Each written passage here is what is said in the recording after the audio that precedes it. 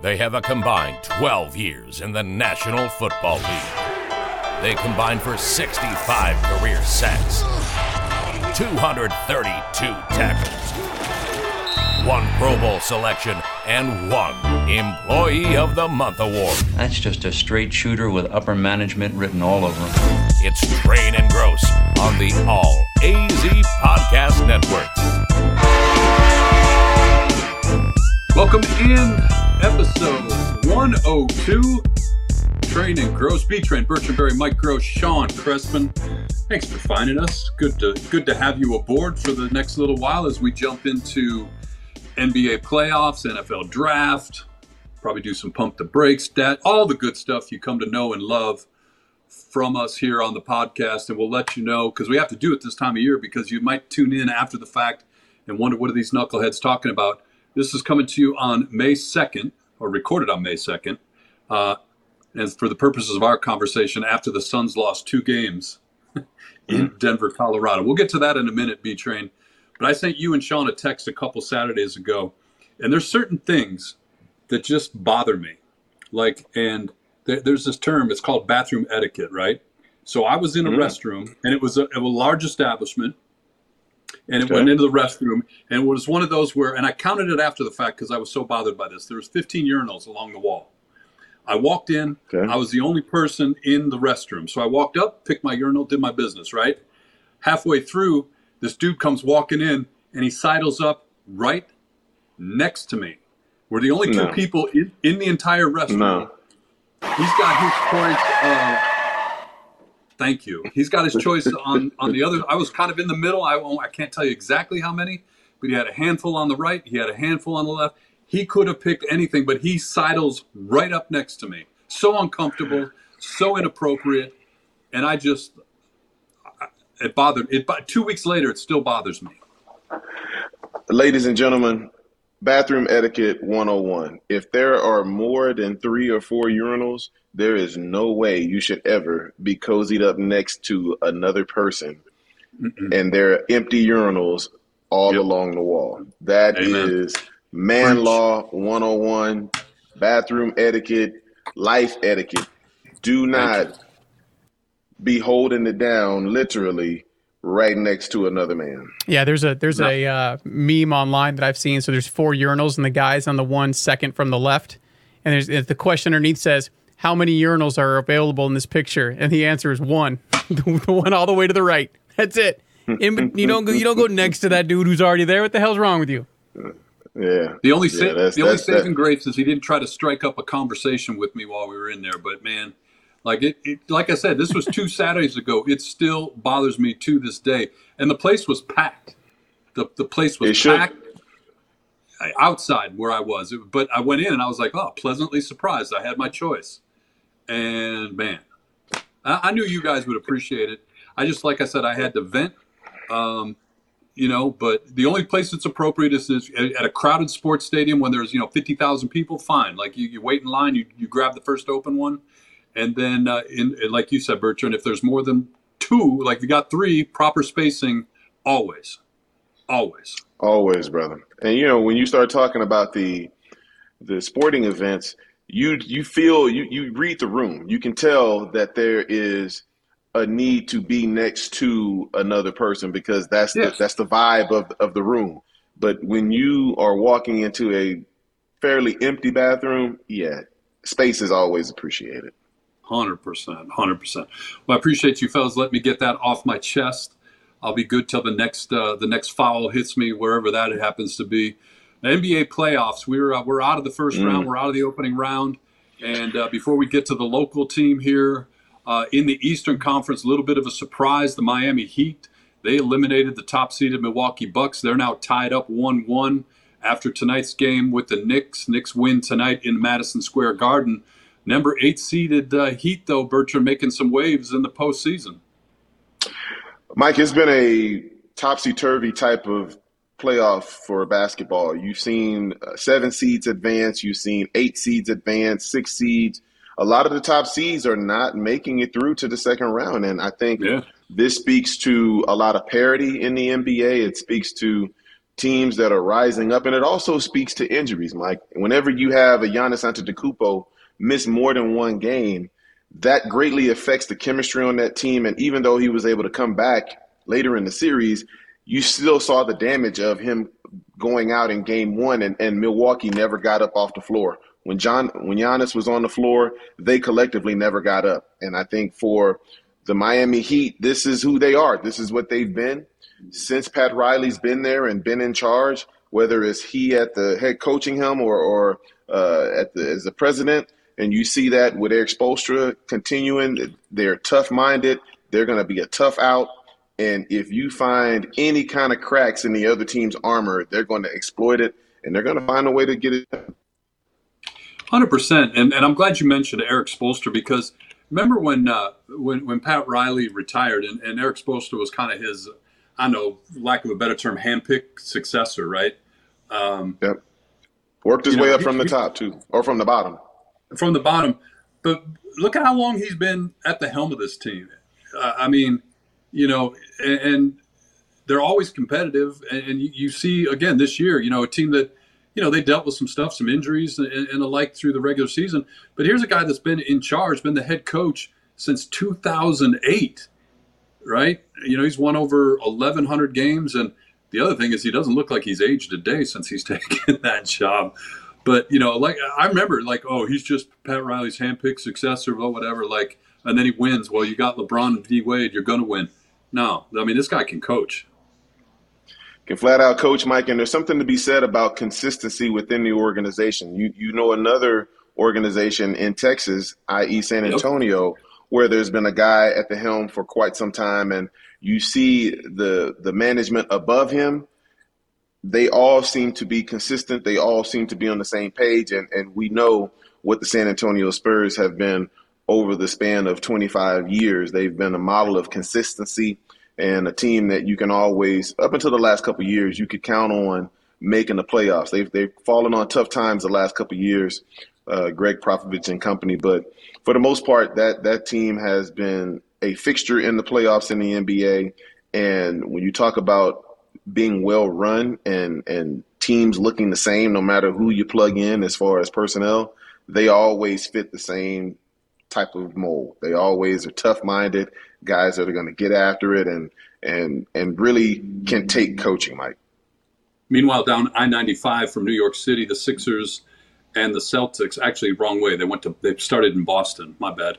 But nonetheless, the Sixers, the number 3 seeded team, up 1-0 on the Celtics in what the so-called experts said is a de facto Eastern Conference championship now that the Bucks are out. Joel Embiid's not able to go in game one. Sixers still win 119-115.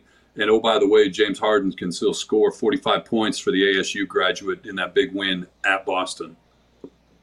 Yeah, Mike, it was a turn back the clock moment for James Harden, and big props to Joel Embiid being named the 2023 NBA Most Valuable Player. I think that's a well-deserved award, one that he's worked towards for the last couple of years. I know Jokic had taken it from him the last couple of years, but he was right there as a 1B, if you will, to Joker's 1A. And for him to finally achieve that accomplishment and get that award, I know it meant the world to him. And I think that's only going to motivate him going forward into the playoffs. Yep. And with James Harden and company holding it down for him, I think he's going to be motivated to come back and show why he was voted league MVP. And with the Boston Celtics, Mike, there's something that seems to be missing from this team. They got all the talent in the world. They've got the sixth man of the year. They've got a really good bench. They've got a great starting five. They've got the 2 stars. But there just seems to be something missing. I don't know if it's the coach. I don't know if Mazzulla is a guy that is really the right fit. But somehow, some way, whenever it gets to crunch time, it seems as if Boston flounders a little bit in the last couple of years. And I don't know if that's to their stars or if that's to their coaching. But somehow, some way, they're going to have to figure that out. Yeah, and you're right. And maybe it's coaching. I don't know. You go back and one of the most, if not the most decorated franchises in NBA history, although the Lakers would probably take issue with that statement, but 1 and 1A, here's a franchise, no championship, even in the bubble, LOLA, since Doc Rivers got them one in 2008. So you look at, they've had a lot of regular season success, but it hasn't translated into the postseason in more than a decade. Well, and to be fair, they did play in last year's final, so they were one of two last teams standing. But Fair. They just haven't been able to get over the hump and finish the deal. And if I recall, they were up 2-0 in the series last year and didn't have a chance or didn't take advantage of an opportunity to really close out a game Golden State Warriors team. And, here they are answering the same questions that you could have posed a year or so ago. Yeah. Yeah. I would just, and I agree with everything you said, and playing for the championship is great. But when you're in Boston, the expectation is winning those championships when you're there. And those fans, like I said, since 2008, haven't gotten one. Speaking of the Golden State Warriors, raise your hand if you had the number 6 Warriors and the number 7 Lakers playing in the Western Conference semifinals. That series gets underway later on tonight after we're done with this podcast. Mike, there's something to be said about the phrase that Rudy Tomjanovich came up with back in 1995. Never underestimate the heart of a champion. And we saw that with the Golden State Warriors in their last series against the Sacramento Kings. It was a gutty performance. It went 7. They were the lower seed because of their road woes throughout the course of the season. And somehow, some way, getting Andrew Wiggins back and getting relatively healthy, getting Gary Payton II back, they were able to find their stride and got 2 critical wins on the road, Mike, something that we hadn't really seen all year from the Golden State Warriors. And I think a team like this that has been there, has that championship medal and that championship muscle memory, they're going to be a tough out. I know the Lakers are just as much of a surprise as you talked about, but man, you see this Golden State Warrior team, it seems by the dribble, they seem to be finding their way. And I think they're going to be an extremely tough out going forward. Before we get on to the Suns and the Nuggets, just got a quick comment. Even though they're not in the playoffs, Dylan Brooks still making news. LeBron James effectively ended Dylan Brooks' run with the Memphis Grizzlies. Dylan Brooks ended his run with the Memphis Grizzlies by talking too much. Sometimes you just need to shut up and dribble. Yeah, shut up and dribble. Good point. All right, we put it off long enough, danced around the rest of the NBA. The Phoenix Suns find themselves in a 2-0 hole. B-Train coming back from the Mile High City, a place that you and I both know very well. And look, it was going to be tough to win up there anyway. The Nuggets, they lost 9 games in the regular season at Ball Arena in Denver. This is a good team. This is a team that's finally healthy to go into the postseason, where Joker, you talked about the MVP a minute ago. He was winning individual awards, but he didn't have the complement of players around him for the last couple seasons due to injuries. They pretty much played together as a unit all season long. And I'm going to say they didn't get a lot of respect as the regular season wound down. From a gambling standpoint, the experts, everybody was pointing at the Phoenix Suns. And I think that probably rubbed the Nuggets some kind of way as they got ready for this series. And now they took advantage of business. They boat raced the Suns Saturday evening up there in Denver, 20-some-odd point win. And then they came from behind for a 10-point win last night. Chris Paul goes down, and apparently he's going to be out for Game 3 and 4 in Phoenix, and likely Game 5 when the series, or if, I should say, the series returns back to Denver next week. So a tough road for the Phoenix Suns gets that much tougher without CP3. And I say that because whether you want to blame the bench or you want to blame the coaching for not knowing how to use the bench, the Suns aren't getting anything from anybody not in the starting lineup. Mike, stop me if you've heard this before. Chris Paul in the playoffs is injured. Yeah. So whenever you have a team that relies on his court leadership and his presence, no matter how they try to save him during the regular season, Mike, there's something to be said about Chris Paul in the playoffs that is so unfortunate because he's such an incredible player. He's done so much in his career in a positive way. It's just unfortunate that every time you look up and it's May, it seems as if Chris Paul is out with some sort of injury. And Mike, this is the time that they can ill afford, being the Suns, to not have all hands on deck, because the Denver Nuggets, other than the Boston Celtics, are probably the deepest team in the NBA. And they can pull 10 deep, Mike, and all 10 can come in and contribute in their own special way. It was going to be a tough stretch anyway, and you can dismiss it by saying, hey, all they did was hold serve. They won both games at home, no big deal. But, Mike, watching the ebb and flow of both those games, it just didn't feel good. It didn't feel like the Phoenix Suns were really, really competitive. Even though they had the lead, it still didn't feel like they were really in control of the game, and either one, game one or game two. And I just wonder, what do the Phoenix Suns have if Chris Paul is not able to go, which you said he's going to miss games 3, 4, and possibly 5.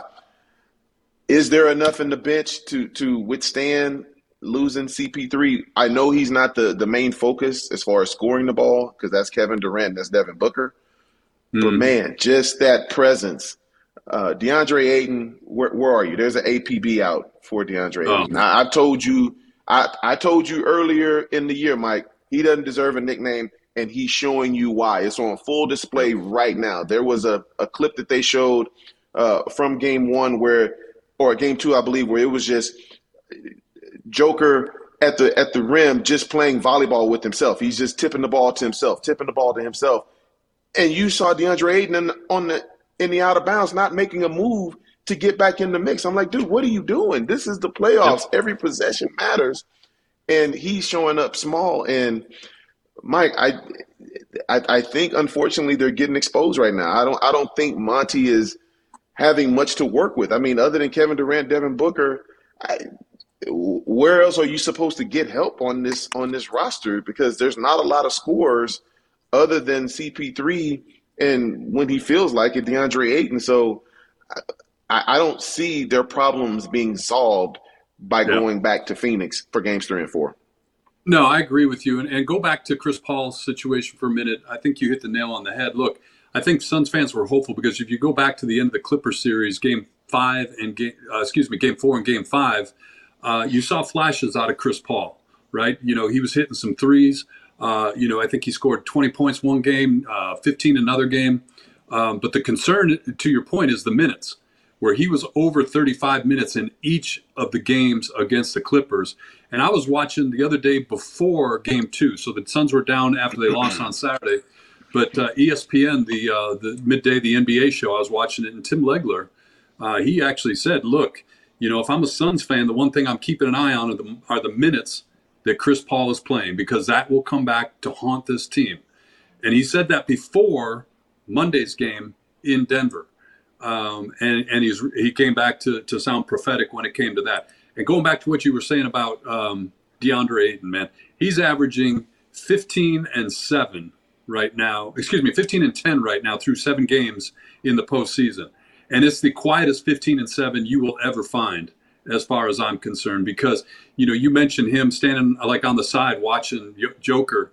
Like, it's almost like he's standing there admiring him. You know what I mean? It's like, he's like, wow, look at this guy. He's an MVP. This is cool to watch it. Like, what are you doing, dude? Like, and now, the question is, with Chris Paul out, and I know they don't even play close to the same position, but the issue is who's going to step up and where are they going to get the production from. You can't count on DeAndre Ayton for that. I mean, you just can't. It's frustrating. And I know, like you said, we've talked about it ever since we've been doing this podcast, right? And I go back to it. We were talking about it someplace else, like in the postseason, where basketball gets more physical as you go along.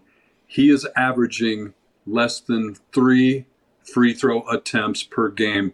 That's for your starting 5. That's for your center, whatever you want to call DeAndre Ayton in the position he plays, right? So the numbers, if you just look at the numbers in passing, like I said, double-digit scoring, double-digit rebound, okay, that's cool.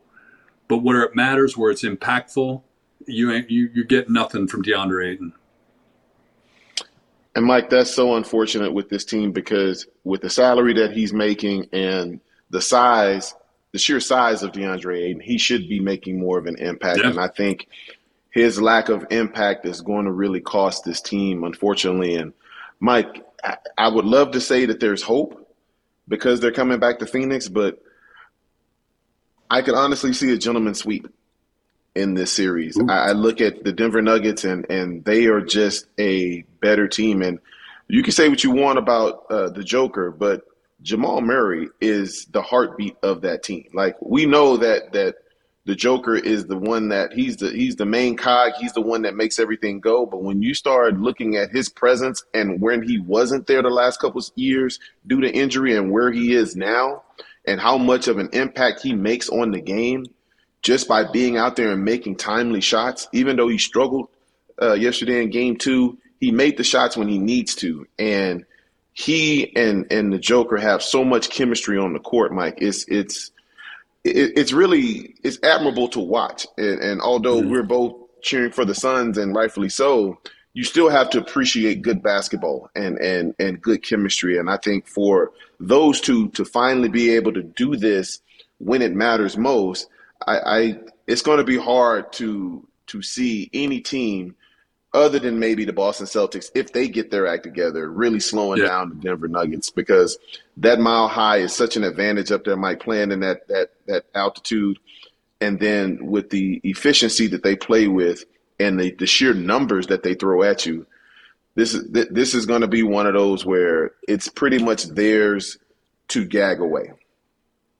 No, I agree with you. I wish I could see a clearer path, but you can't. And the other thing, you talk about how difficult it is to play there. Obviously, you got a really good basketball team, and you know this, having played, in the NFL. It takes it out of the other team. Part of it is mental. Part of it when you go up there, because look, if you play in the NFL like you did, you play in the NBA like the guys we're talking about. These are, I hate to steal a line from our good friend Ron Wolfley, these are the best our species has to offer, right? Like these are highly trained, in great shape athletes. But part of that is mental, right? Like, when they right on the free throw lines at the arena in Denver, where they put 52-80 right on the line so people remember what the elevation is. I remember when I used to work Western Athletic Conference football games, and the Air Force Academy on the wall coming out of the visitors' locker room, they painted on there, because it's like 7,000 feet or something like that at the academy. They put on there, 7,000 feet, please be cautious because of the high altitude or something like that. So when the visiting teams come out, they look at that, so playing the mental aspect. It's a tough place to go. And now by losing both those games, you've painted yourself into a corner. You've got to win a game in Denver in order to win this series. And it was going to be tough anyways. I think it becomes nearly, I hate to say impossible, but definitely much more difficult without Chris Paul. How much of this, and I know your relationship, and I want to be careful here, but I think it needs to be at least explored a little bit. Monty Williams and, the bench play, the rotations, he's getting questioned again this year like he did last year. You think about the end of that series against the Pelicans, where Willie Green, a lot of people suggested Willie Green outcoached Monty Williams. Willie Green definitely took advantage of his knowledge of Chris Paul in that series. How much pressure on Coach Monty Williams right now? I think there's going to be immense pressure because of the fact that he came out of the gates with so much success, Mike. You're talking about a coach that gets to the finals. You're talking about a coach that gets to the second round the very next year with the best record in the regular season. There's been a lot of success associated with Monty Williams, and yet there hasn't been the title to go with it. And so to be in a situation where they're down 0-2 to a Denver team that, in my opinion, is a better team, even with a Kevin Durant and a Devin Booker on your team, there's going to be times where that bench gets exposed. And Mike, I don't know what he could do, because you could roll the guys out there, but they've got to go out there and they've got to perform. At some point, they've got to make Monty Williams look good by going out and performing and being ready when their name is called. And I think for Monty, if you don't go out and show what you can do, why would I continue to put you out there? And yes, it would be great to have 7, 8 player, 9 player rotation where you could give some of your stars a little bit of a breather. But Mike, they haven't shown that they're worth it. They haven't shown worthy an opportunity to get 20, 25 minutes out there on the court, because when they get out there, they're being outclassed by the Denver's bench and the players that are being thrown at him. So what are you to do? At some point, those men that are getting paid very well have to dig deep and look at themselves and be like, how can I help our coach out? Our coach has put it on the line for us. How can we go out there and make him look good for once? And to be very fair here, we're talking about a guy who's won 39 postseason games as the head coach of the Phoenix Suns, coming off the absolutely brutal playoff drought that this team went through for more than a decade. So, look, all things in context when we're talking about, Coach Williams and the job he's done at the helm of the Phoenix Suns. All right, look, I mean, as I said, we're between games 2 and game 3. They get a couple days off up here, to rest, regroup, whatever you want to call it. Cynical people would say to allow the Lakers and the Golden State Warriors to catch up from a series standpoint. But either way, the Suns have a couple of days off. Hopefully they can figure out a way to kind of right the ship and maybe win some games and get back up there. And like we said, they got to steal a game one way or another in Denver if they're going to advance out of this series. All right, B-Train, we'll step aside here for a quick minute and take care of some business. On the other side, you always say it, like the NFL, like they never give up the spotlight. And aside from the regular season, the Super Bowl, the NFL draft is quite the event. That occurred last weekend. We'll talk about it next on Train and Gross. Train and Gross.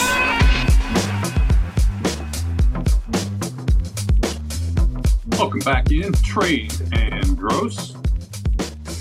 Rolling along here on May the 2nd, a couple days removed from the 2023 NFL Draft. And B-Train, how much time did you spend in front of the TV watching the draft festivities? I spent a grand total of 0 minutes, Mike, in front of the TV. I was actually training my young guys, getting them ready for college, and hopefully one day having an opportunity to participate in the draft and having their name called for the world to hear. But that doesn't mean that I wasn't attuned to what was going on and hearing some of the picks and obviously having a vested interest in the local team and what they did. Very confusing, Mike. It was a draft that was pretty predictable. I think the one thing that it really lacked, it lacked that surefire can't miss star power. There were lots of good players, and I think for some of the teams in the top 5, top 10, they did well in adding to their roster. But can we just take a moment and really give a congratulatory golf cheer for the Philadelphia Eagles? My gosh. My goodness. They have figured this thing out like nobody's business. What they were able to do in the draft to go out and get more Georgia players who had arguably the best defense in all of college and add to what was already a dominant defense in the NFL. Mike, there's no holes, there's no weakness in this organization. And not to mention they just took care of Jalen Hurts with the second highest contract in NFL history, which was surpassed by another young quarterback right up the road in Baltimore. But they just seem to have it figured out. They know how to work a draft like nobody's business. And the fact that they were able to get Swift from the Detroit Lions, your Detroit Lions, and add another Georgia player to the roster, they just seem to understand how to go about 100% picking players that fit their scheme and what they're trying to get done. I mean, I think the Philadelphia Eagles show you what it's like to be able to draft from a position of strength. You hear the term position of strength, or you hear for the position where you have needs. And I think it's perfect. We sit here in Arizona where they, by all accounts, had a decent draft, but they're still going to be a bad football team next year. When you look at what the Eagles did, they were able to draft from a position of strength, and they were able to make a very strong unit, their defensive unit, that much stronger with what they did. And I'm going to tell you one thing that I think they did exceptionally well. And you look at the pick of Jalen Carter at number 10. You go back to the end of the college football season, the bowl season, Jalen Carter was right there in the same breath with Will Anderson Jr. Back and forth about, well, geez, you're going to take Jalen Carter, you're going to take Will Anderson. You're going to take Will Anderson, you're going to take Jalen Carter. Jalen Carter got himself into a little bit of situation, off the field stuff. I don't want to dive into all that, but three different situations. Some of it was of his own making. Some of it, maybe it was trumped up, whatever. But when you're able to get a guy as talented as Jalen Carter is, but then bring in some of his former college teammates so he's got a support structure in there, I love this pick for the Philadelphia Eagles. This pick wouldn't work for the Arizona Cardinals. This pick wouldn't work for the Chicago Bears. This pick might not work for a lot of the teams at the top of the draft. This is a genuinely great pick for the Philadelphia Eagles because of where this team is at and what they did to support this guy. You bring in Nolan Smith and you bring in Keely Ringo, guys that he knows, guys that he's got history with, guys that will support one another when they come up. They won't have to learn it on their own. They've got each other. I think it's a genius pick on the part of the Eagles for that. And they found themselves in the top 10 because they traded, through and landed with the Bears pick, right? So, and then with their own pick, that's where they got Nolan Smith. So I love that pick. Why Keely Ringo fell as far as he did, I have no idea, because we were talking about Keely Ringo possibly at the end of the first round at the start of the season, and I heard things like, well, his technique isn't great or he got exposed a little bit. That may be true, but when you play at the level that the Georgia defense played and you produce the way Keely Ringo did on that said defense, a genius pick for the Philadelphia Eagles. In the fourth round, you get a kid this talented. So I think the Eagles, you take a team that, was that close a year ago, man, and you already talked about, and we'll get into quarterback talk here in a little bit, but what they did, I think, is absolutely remarkable. And coming back to the home team here, the Arizona Cardinals, the team you obviously closed out your career with. Look, on paper, you like the individual players they got. I don't understand the quarterback pick, but that's just me in the fifth round. But other than that, you like the picks that they made. You heard Paris Johnson's name with the Cardinals a lot leading up to the draft, and you're like, yeah, I like the pick of Paris Johnson. He's clearly the best offensive lineman in this draft. I don't like it at number 3. And it's almost like, yeah, we agree with you. We don't like it at 3 either. So we're going to trade and then trade back up to get him and keep the Texans' number 1 pick a year from now while we do it. So you like the way they went about their business. But again, here's a team that you take the best offensive lineman in the draft. You got some nice impact potential players on the defensive side. You filled some holes on the offensive side. You're still a below average football team a year ago. So I think that's the difference between drafting for the Philadelphia Eagles and drafting for the Cardinals or drafting for the Bears or some of these other teams that haven't been able to figure it out recently.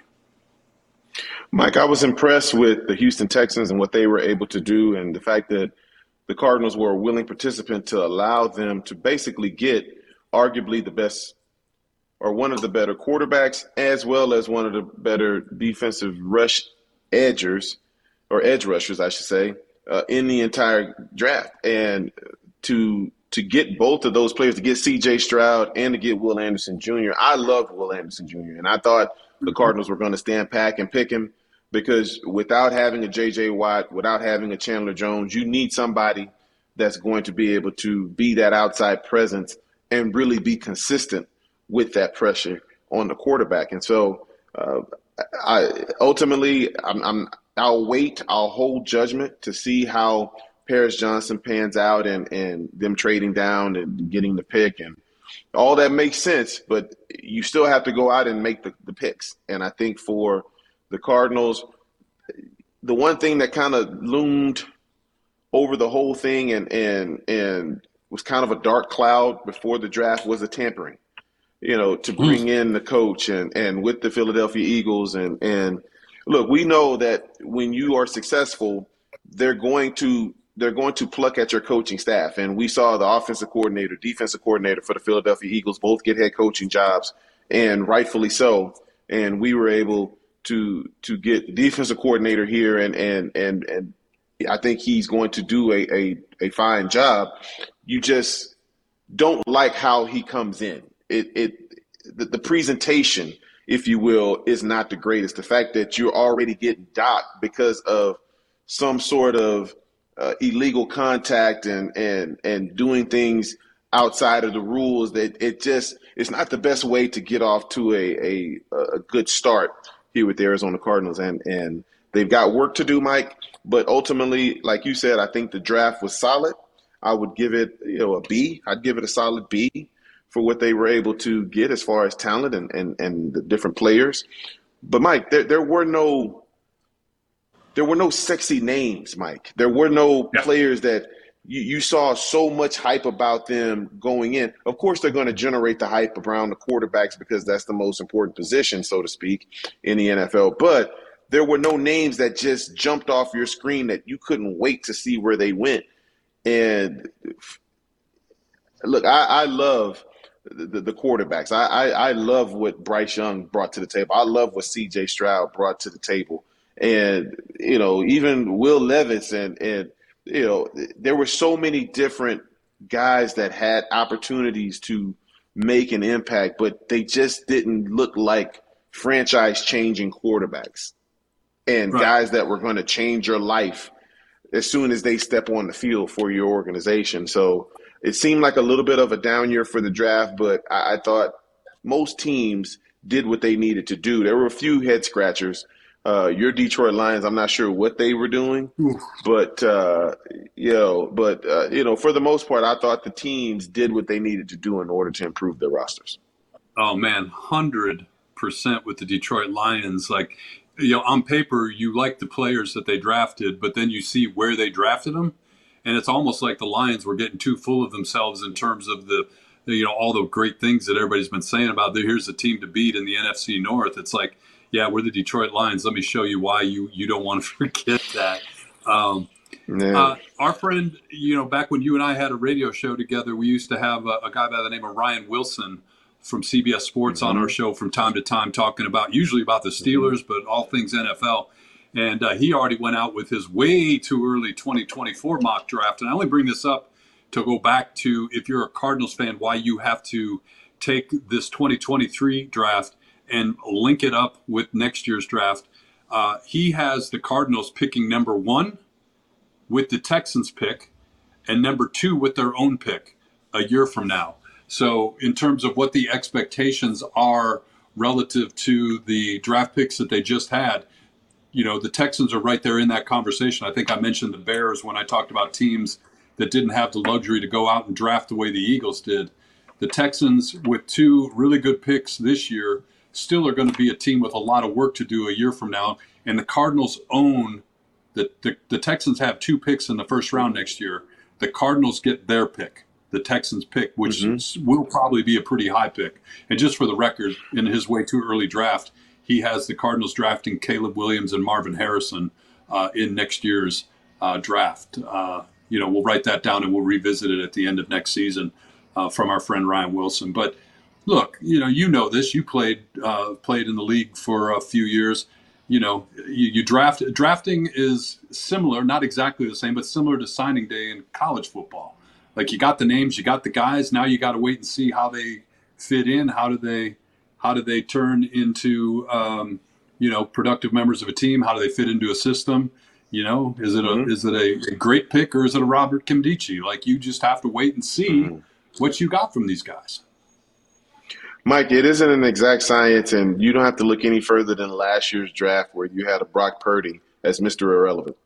I think a lot of teams, if they had a chance to go back and do that over again, I think Brock Purdy would have gone a lot sooner than what he did, being that he was one of the quarterbacks that was playing in the last or second to last game of the year for his respective team. So there's going to be misses. There's going to be guys that fall through the cracks, Mike, as far as what did they do on the field as opposed to how did they measure out at the combine and all this other nonsense. There's always going to be guys that are overvalued because of what they did at the combine, and they wow you with these physical attributes, and yet you don't pay attention to the film and what they did when the lights were brightest.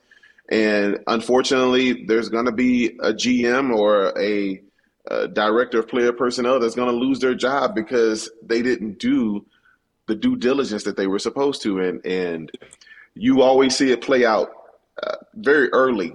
Who are going to be the major players as far as rookies, and who are going to be the guys that are almost redshirted in their first season. And you just have to wonder, how did you not see this coming with all the resources that the NFL has and the respective teams have to go out and evaluate the players?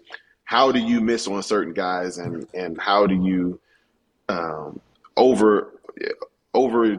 overvalue certain players? It seems mind-boggling to me. 2023 NFL draft picks by school. Stop me if you see a trend here. Alabama and Georgia with 9 each. Michigan and TCU with 7 each. And then right next, in the next level down, the Ohio State Buckeyes with 6. So it's what we've been saying for a while here. I know you've been saying it, B-Train. You know, you look at the rich getting richer, and if you're out there recruiting for Alabama or Georgia or Michigan or TCU, what are you telling kids right now? What are you telling them? You want to play in the NFL? You better come to TCU. Here. You better come to Georgia. You better come to Alabama. Ohio State. Jim Harbaugh has put 55 players into the NFL since he's come back to Michigan, right? I mean, and it's just what you said, the rich get richer. Mike, it really is one of those where until you have that player like a Travis Hunter who goes against the grain and teams up with a Deion Sanders, who be on the lookout for Colorado in the next couple of years. Just throw that out there as a caveat. There's going to be those same teams that you see consistently in the playoffs every single year because they've got all the best players. Because as you said, Mike, all they got to do is roll out the draft. And these players with their parents, they want that moment where they can hug their son and the son can go up there and put that hat on and hug the commissioner and hold that jersey up and feel good about themselves. And nobody has done it better than Alabama, Georgia, Ohio State, and Michigan, and TCU now, and the Texases, if you will, the major programs. So there's a lot.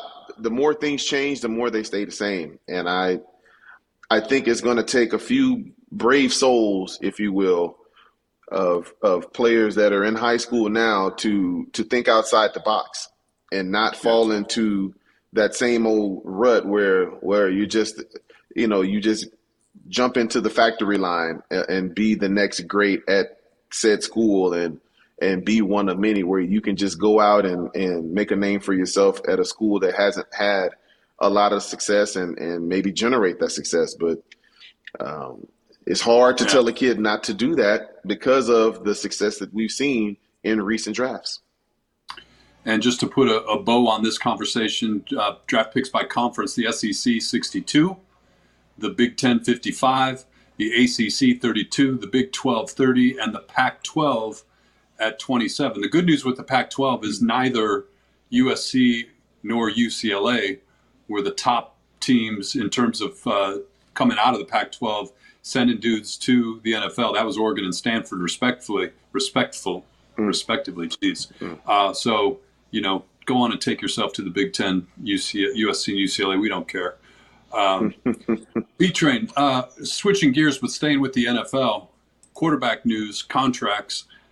We got to start, even though it's kind of in reverse order in terms of, how we've been following this story, because this one went on for a long time. And I'm really curious, and you and I really haven't talked about this, but really, interested to see, your thoughts. Lamar Jackson finally gets the deal done.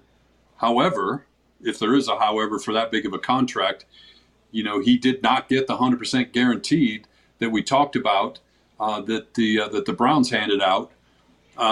Was it still a win for Lamar? I mean, look, it's a lot of money regardless.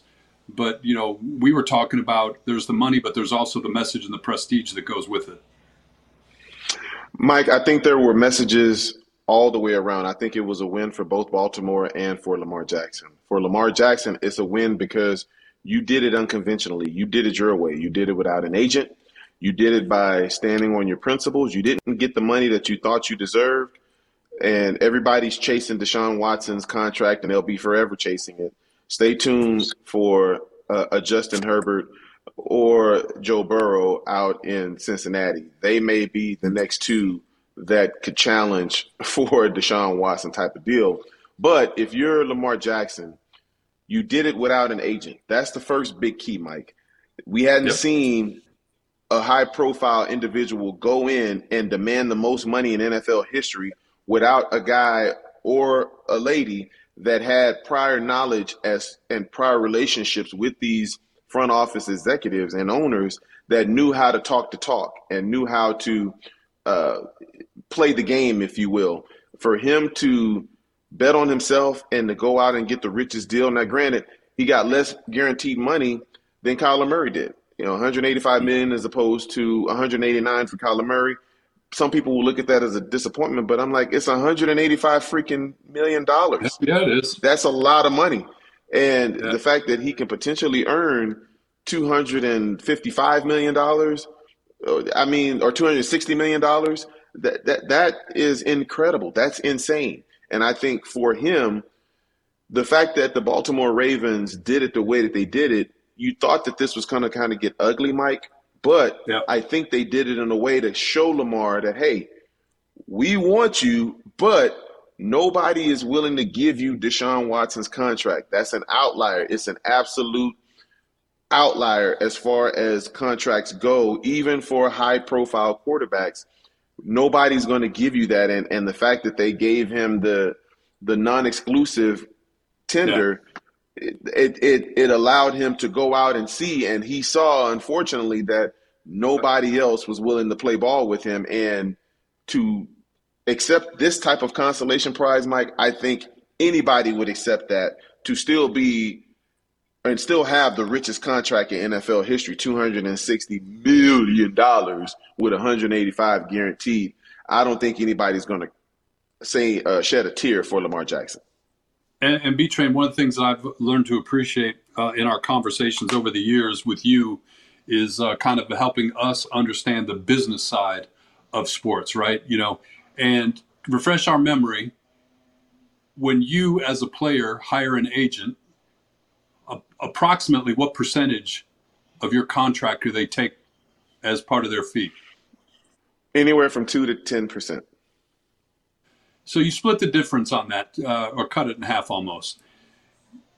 If you look at a $260 million, I like the way you said it, dollar contract, and then you let your agent have 5% of that. That's $13 million. Yes. So by doing it himself, he saved $13 million. That's $13 million in his pocket that somebody else is not going to get. He may have had an attorney check to make sure the I's were dotted and the T's were crossed, but he negotiated. They weren't getting $13 million. No. He's done the online, what's it called? Legal whatever, playingonline.com, LegalZoom.com. Check this out for me real quick. $13 million in his pocket by not doing that. And you talk about being a trend center. If I'm a player coming up, or maybe not coming up the first time, but I'm thinking about getting that next big contract, like that's real money. Like $13 million is real money, and somebody's not getting it to do that work on his behalf. So I believe you're right. The other side of it is with this guaranteed money. Look, we talked about it a couple weeks ago when Robert Irsay came out and said, what's the saying? He said the quiet part out loud. We ain't doing that. Like as owners, we're not doing that. And he's like, what? Mm-hmm. I didn't mean to say that. Let's move on. But he said the quiet part out loud. Collusion. Yeah. Like they made a decision. They made a decision that collectively that the Deshaun Watson contract was a one-time deal. And that was it. And I guarantee you that the Cleveland ownership got roasted behind the scenes by their ownership brethren as part of that. Real quickly, before we wrap this up, I don't know what everybody was all up in arms about, man. DeAndre Hopkins never asked to be traded. I saw it on TikTok. He goes, did I ever say I wanted to be traded? I never wanted to be traded. Here's the reality of it. DeAndre Hopkins, they gave him permission to seek a trade. DeAndre Hopkins and his people went out and sought a trade, and they're like, yeah, we'll trade for you. Mid-round draft pick, and you're going to take a huge pay cut to come play for fill in the blank, Kansas City, Buffalo, wherever he was rumored to be headed. And so now all of a sudden, with the contract he has in hand, DeAndre Hopkins apparently, at least according to what I saw on TikTok, is very happy to be wearing the Cardinals uniform next year. Yeah, Mike, when you start talking about taking less money, you start liking your situation a whole lot more. And anytime people start talking restructuring, which means pay cut, we've talked about that, there is no way that he was going to be happy going elsewhere on a reduced salary. And it shows you, Mike, what really is most important. When you start talking about fits and playing with certain individuals, all those things are fine and good until you start talking about making less money in order to play with said people. Nobody wants to play for less money than what they've already agreed to, because most people feel like the one that they've agreed to, they've already outplayed. So they're not going to change locations and not have a greater chance to win a Super Bowl. Even a place where you could win a Super Bowl, you're not going to do it for less money. It just shows money is still king in the NFL. DeAndre Hopkins scheduled to make $19.5 million with the Arizona Cardinals next year, and then the following year, nearly $15 million. So that was too big of a pill for some teams to swallow. And DeAndre Hopkins remains an Arizona Cardinal. Real quickly, I said that was the last one. Sean's going to get mad at me for this because he's a huge Mike Florio fan, and I whenever I bash Mike Florio, he gets mad at me. But Mike Florio tried to make a story this week, or last week, I guess it was, out of the fact that the Cardinals, the new front office, the general manager, the coaches, all of them traveled to Norman, Oklahoma to be at the spring game for the Oklahoma Sooners, where they unveiled the Kyler Murray statue in the ring of statues that they have there for all the Heisman Trophy winners throughout the years for the Oklahoma Sooners. If there was ever a bigger non-story than that, I want to know what it is. Are you serious? Like, look, the owner has a private plane. They put dudes on the plane. They flew from Phoenix to Norman, Oklahoma in the morning. They were probably looking at draft and film and whatever on the way there. They put on their nice suits and got off the plane, went over to the stadium, smiled, took some pictures, happy for their guy. And then they got on a plane and went home. Like, why is that even a story about, look, there's enough stuff to be pissed at the Cardinals about if you're a hardcore Cardinals fan lately. That to me is nowhere on the list of things to be worried about. In fact, I think it's actually, as you try to figure the relationship out with your quarterback, the bigger story in my mind would have been, why didn't you go if you had the opportunity? Absolutely, Mike. And let's just get this out the way. They've been working on the draft for the last 4.5 months. Taking a flight in the middle of the day, a private flight, and flying back and missing a half day isn't going to put them behind the other teams as far as getting ready for the NFL draft. That's absolutely ridiculous. That's nonsense. And for him to try to continue to browbeat the Arizona Cardinals for whatever reason, you can have other reasons to jump on this team and be critical, but that's not one of the situations. To your point, Mike, you are 100% on the money. That is such a non-story. They are supposed to go out there and support their quarterback, who, oh, by the way, got $189 million guaranteed last year. So if you're already alienating the guy that you gave that kind of guaranteed money to, that's a bigger story than you actually showing up. So there's no way that they were not going to be there. And you should be there because he is your franchise quarterback. Though he's hurt and though he can be a pain in the ass sometimes, he is still your guy. He's your pain in the ass. So you got to go support him, and you've got to go make sure that he knows that he's supported by the people that he's currently employed by. And anything less absolutely would have been uncivilized. And oh, by the way, I'm not a Oklahoma football fan by any stretch of the imagination. But once I heard about this, I didn't know about it until they started talking about it. That's pretty damn cool when you go and look online where they got it's called Heisman Park, and they've got all these different statues lined up. It's pretty amazing. And as a Lions fan, it's kind of makes you want to cry sometimes to see that you have you drafted two of those Heisman Trophy winners from Oklahoma, because you're always drafting at the top of the NFL draft. Steve Owens back in the 70s, and at the end of the 70s, Billy Sims. How cool is that, though? To you talk about the tradition and what college football means to these universities and these communities. I'll put this on my list next time I roll through Oklahoma. If I have a minute, I'm going to stop at Heisman Park to check that out because it looks really cool.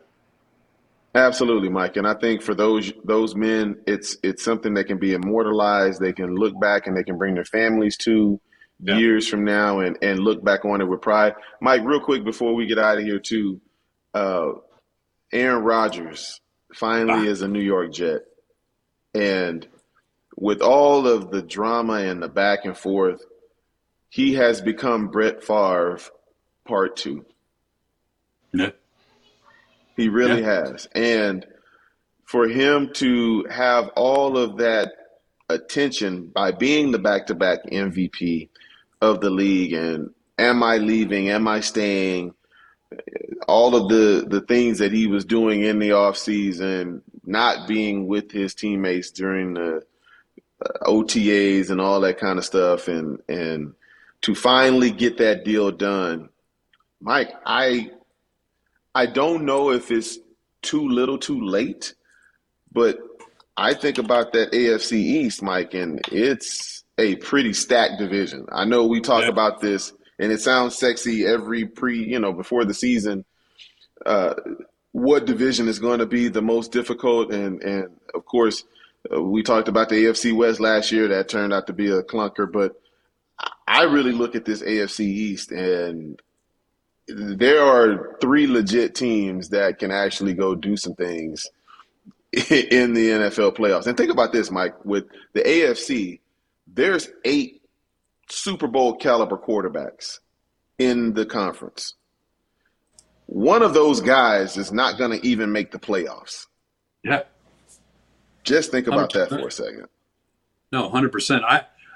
I mean, just because of who he is and what he has left in the tank, Aaron Rodgers elevates the situation in New York. But to your point, when you rank order him and the Jets with all those other teams you just mentioned, they're not Buffalo, even the best Miami. team.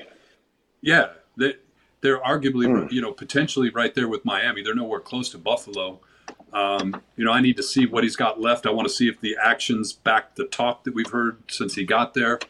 My thing with him is, here's a guy that over the years, like, he's become increasingly, full of himself, right? And just some of the off-season stuff here lately is just, going out in the desert and, the peyote or whatever it was, getting in touch with his inner feelings. And, part of it is like, are you that weird? Or part of it is, are you doing that for effect? Are you doing that just to see what the reaction is, right?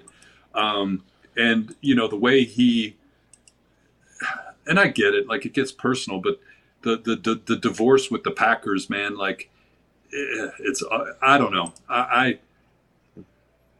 I hope for the Jets' sake that it gives them a little bit of hope, but for as far as Aaron Rodgers is concerned, personally, I could care less right now. Like, whatever happens, but yeah, I don't know. Good riddance. Yeah, and the funny thing, Mike, I was racking my brain. It's like, what other athlete can I think of in recent history that you are so tired of hearing about and so tired of talking about that you almost kind of hope they go away? Oh, it would be one Brett Favre, the guy who preceded him. So there seems to be that narrative about Green Bay Packer great quarterbacks. It doesn't 100%. End well, and they leave with a lot of bloviating about themselves. Yeah, and in case you thought Brett Favre was a dumbass when he was playing, he went out and proved it to you after the fact with some of the stuff he's been into since he retired. All right, we're going to put a bow on that and step aside here. Don't forget, give us a follow on Twitter at Train and Grose, and we'll be right back.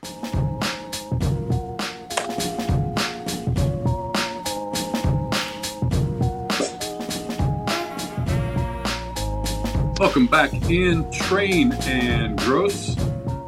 Regular listeners to the podcast. There's been 102 of them. Where are you at? They know what this music means. It's time for pump the brakes. And that's where I turn things over to Sean Cressman. That's right. I'm going to give you guys some topics, really some statements from the world of sports. You tell me if you're pumping the brakes on them or if you're going to roll with that statement. So this is, you touched on it for just a brief bit when you're talking the NBA earlier, but when you look at the NBA playoff seedings right now, it's the first time ever that you've had 1 through 8 alive in the second round, right? You have a 1, a 2, a 3, a 4, all the way down through 8. So pump the brakes or not, the NBA needs to start reseeding like the NFL does. And let me explain myself why I say that. You look at the East, you got the number 5 Knicks getting to play the number 8 Heat. Meanwhile, the number 2 Boston Celtics are playing the 3 seed. In the West, you've got the 6 playing the 7 and the Warriors and the Lakers. Meanwhile, you've got the number 1 Nuggets having to face the number 4 Suns. What exactly are we playing for in an 82-game regular season if, you know, in today's day and age in the NBA, that basically a 3-point shootout, you're going to get a lot of craziness in the postseason. You need to reseed this and give that first overall seed some type of I don't want to call it an advantage, but a reward for finishing first over an 82-game season, no? Pump the brakes. The reason you don't switch it up is because the 1 seed had a chance to get rid of the 8 seed, but due to injury, they couldn't get it done. And when you look at how the playoffs have fared thus far, I've loved the upsets. Golden State was an upset of Sacramento. I look at the Miami Heat, that was an upset. And so, hey, you play the teams that are in front of you. You've got to be able to have a little luck along the way in order to make a championship run. Unfortunately for the Milwaukee Bucks, they got a little bit unlucky. And you look at the Sacramento Kings, they weren't quite ready. And the Warriors got a little bit of luck getting Andrew Wiggins, getting Gary Payton II back. That's the way the ball bounces. But the luck, they're getting lucky on the second round based off of the work somebody else did, is what I'm getting at. You know what I mean? So they got by, they pulled the upset, and I agree with you, the upsets make this thing a whole hell of a lot of fun to watch. But they pulled the upset in round 1, and now they're getting the better matchup against the Lakers than what the number 1 seed Nuggets are getting playing the Suns based off something that had nothing to do with them in the first round. But hey, that's the way that it goes. You got to play the teams that are in front of you. This has been the format for years. Nobody's complained about it. And look, had the Milwaukee Bucks won, you would have thought a lot differently of that series, them against the New York Knicks. So that's just the way that it goes. If you don't handle your business when you've got home court advantage, this is what you get. Gross. Reseeding or not? I don't disagree with you, Sean. I can't remember if I'm pumping the brakes. You're not pumping the brakes. Yeah. I like the ideas of reseeding. And you and I were talking before we started recording. What purpose then does the regular season serve? Right? You know, you're sitting there, you know, in the Eastern Conference, and all of a sudden you've got this matchup between the Sixers and the Celtics. And I mentioned it when we were talking about it. A lot of people are calling that the de facto Eastern Conference Championship, you know, where you've got the best remaining team, kind of discounting what the Knicks and the Heat did during the regular season. But you look at the standings, you look at what they did during the regular season, it's pretty accurate. You know, you've got the, 57, 54 wins by those two teams at the top. Meanwhile, the Knicks and the Heat are in the 40s in terms of wins. So, yeah, reseed. Let the Heat play the Celtics and let the Sixers play the Knicks, and see what happens. And if you've got to get the Celtics and the Sixers as your matchup, and get it in the next round. Yeah, I think it should be considered. Bring it local here. You touched on Chris Paul missing games 3, 4, and 5. You talked about the uphill battle the Suns have, considering they're at best 7 deep in that roster right now. At best, Chris Paul being out, zero chance the Suns have of coming back down 0-2 against the Nuggets. Pump the brakes or not? I'm not pumping the brakes. I think it's a tall task. If you don't have Chris Paul, you're already outmanned with Chris Paul. But now you don't have that calming presence on the court to settle everything down when things get a little crazy. I just think the Denver Nuggets have too much as far as depth and they feel disrespected, and I think they're on a mission this year, and I don't see the Suns having enough to stand in their way. Grose? I'm right there. You look at this game 2 in Denver. The Suns were leading the game when Chris Paul went out with an injury. That was with about 4 or 5 minutes to go in the third quarter. Fast forward, they end up losing that game by 10. I think, as B-Train said, it's the calming presence, it's the leadership. It's not the points anymore, it's not even the assists, it's the presence on the court that they're going to miss. And you look when they close out that Clippers series, the last 2 games of that series, I don't think by mistake, were the best 2 games that Chris Paul played in that series. And I think, you had to be hopeful going forward. But the flip side of the coin, realistic. This has been the issue with Chris Paul. The questions are there. So, we're here in Phoenix. You'd like to think otherwise, but man, 0-2 hole. I don't see it. I don't see it happen. Mathematically, yeah. But no, I don't think it happens. Yeah, I'd agree with you on that one. You touched on the NFL draft, the Arizona Cardinals, and I always crack up at draft grades, right? The immediate draft grades that are given when these guys haven't taken a snap yet. You have no idea what they're going to be until minimum of Thanksgiving this year, in my opinion. But forget about the draft grades, pump the brakes or not. This at least felt like the most competent Cardinals draft in quite some time. You get the offensive lineman you wanted, and you pick up a potentially high first-round pick the following year. This felt like there was a goal. This felt like it was competent. Pump the brakes or not? Go ahead, Mike. I always can't pay attention. I don't know if I'm pumping the brakes or not, but I agree with you. So, whatever that is, pump them or not. No pump the brakes if you agree. No pumping the brakes. It had a completely different feel from a Steve Keim draft. Look, and we know Steve Keim had, he had his hits, and got some small cool guys or whatever. But you go back and look at where NFL teams need to be successful at the high end, those top picks, more hits or more misses than hits. And you look at what this team did for the future, because even the most hardcore Arizona Cardinal fan has to understand that this is a 4, 5, 6 win team at the very best next year, more likely on the lower end of that. So on the other side, you look at it for the 24 draft, 1, 2, 3, 4. They got like 8, 9 picks already for the 2024 draft. One of those being the Houston Texans, a team that will be right there with the Cardinals in single-digit wins a year from now. It was businesslike. It was competent. They drafted players that you can understand where they fit. I didn't see them drafting a tight end in the second round. I didn't see them trading a first-round pick for the quarterback's former teammate at Oklahoma. Like, I'm okay supporting them on an airplane going to Norman, Oklahoma. Not so much when you waste a draft pick on a wide receiver that isn't worth a first-round draft pick. I liked it. I like what they did. Let's hope it continues. B-Train? Yeah, I'm not going to pump the brakes. I just didn't like how everything started with this era, with the tampering like we talked about before. I thought that created a cloud over this, and when you trade down out of the 3 pick and then come back up again, I understand you got the draft pick for next year, and we just hope that it's used in the best way possible. I don't think quarterback would be the right way to go. I know people talked about that, but I thought it was a solid draft for the Arizona Cardinals. So there's a lot of sporting events and dates on the calendar that we always pretend to care about in the world of sports, right? Like pitchers and catchers reporting, or any NHL game. Pump the brakes or sorry, Grose, that was a low blow.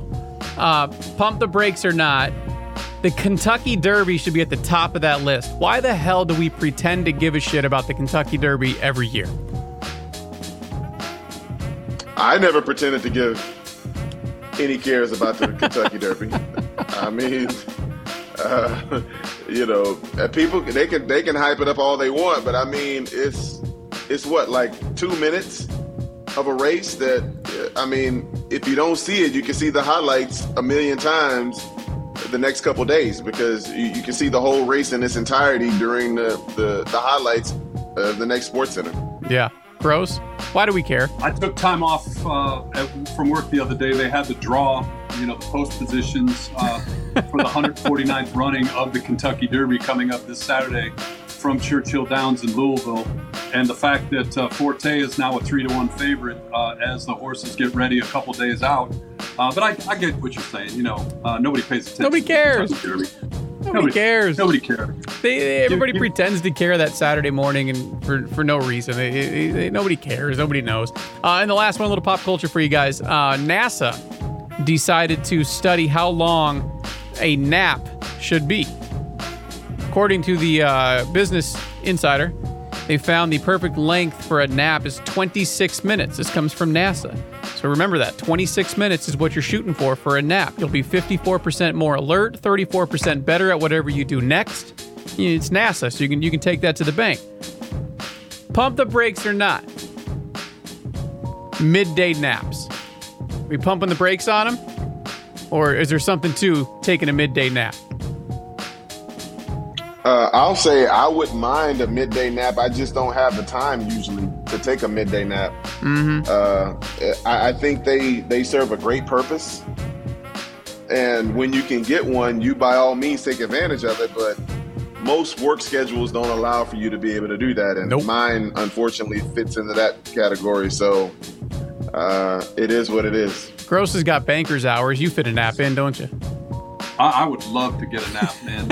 And just between the three of us, don't tell anybody. On days when I work from home, if I got time during the midday, I don't know that I necessarily fall asleep, but just reclining a little bit, get your feet up, turn the computer off, and just let your mind clear for a little bit. I don't know. Yeah. I'll set the timer for 26 minutes and see if that's 26. the right one. According to NASA. You're only going through the first two stages of sleep in those 26 minutes. You're not getting to that, what is it, REM sleep, that deep sleep, whatever it's called? You're not getting to that point. Well, NASA would know. Yeah. NASA would know. And look, 26 minutes is a lot easier to explain to your boss than 3.5 hours. So why not? Yeah. Why not? That's today's Pump the Brakes. We cannot wrap up the show until we get to the world famous B-Train's Dad Joke of the Week. You can see the specs are already on. If you're watching this on YouTube, there's a grading system to B-Train's Dad Jokes of the Week. No matter what, when he delivers the joke, you're going to get one of those. If it's a quality dad joke, you're going to hear some laughter. If it's above and beyond, we're going to tell all of our friends. You're going to say, hey, go to Train and Grose. Listen to their podcast, Catch B-Train's Joke, because it's just that damn good. We're going to tell all our friends about it. You get the standing ovation, but there is that chance that it just doesn't land, and you get one of those. So, B-Train, with nothing further to do, you got the glasses on, you're looking good, looking sharp. Lay it on us. All right, here we go. What's Irish and stays out all night? What is it? Patio furniture. I'll give you that one. The delivery, especially the video portion of this, should get the standing ovation on its own. Solid. How come you didn't do your normal thing, Sean Cressman, where you said, get it? Patio furniture? You get it, Grose, because the names and Irish patio. You get it? Patio furniture. Yeah, I like it. Oh, what a perfect way to end episode 102 of Train and Grose. That's going to do it for this episode. We'll wrap it up here and remind you one more time. Give us a follow on Twitter at Train and Grose, and we'll see you next time for episode 103. We'll holla.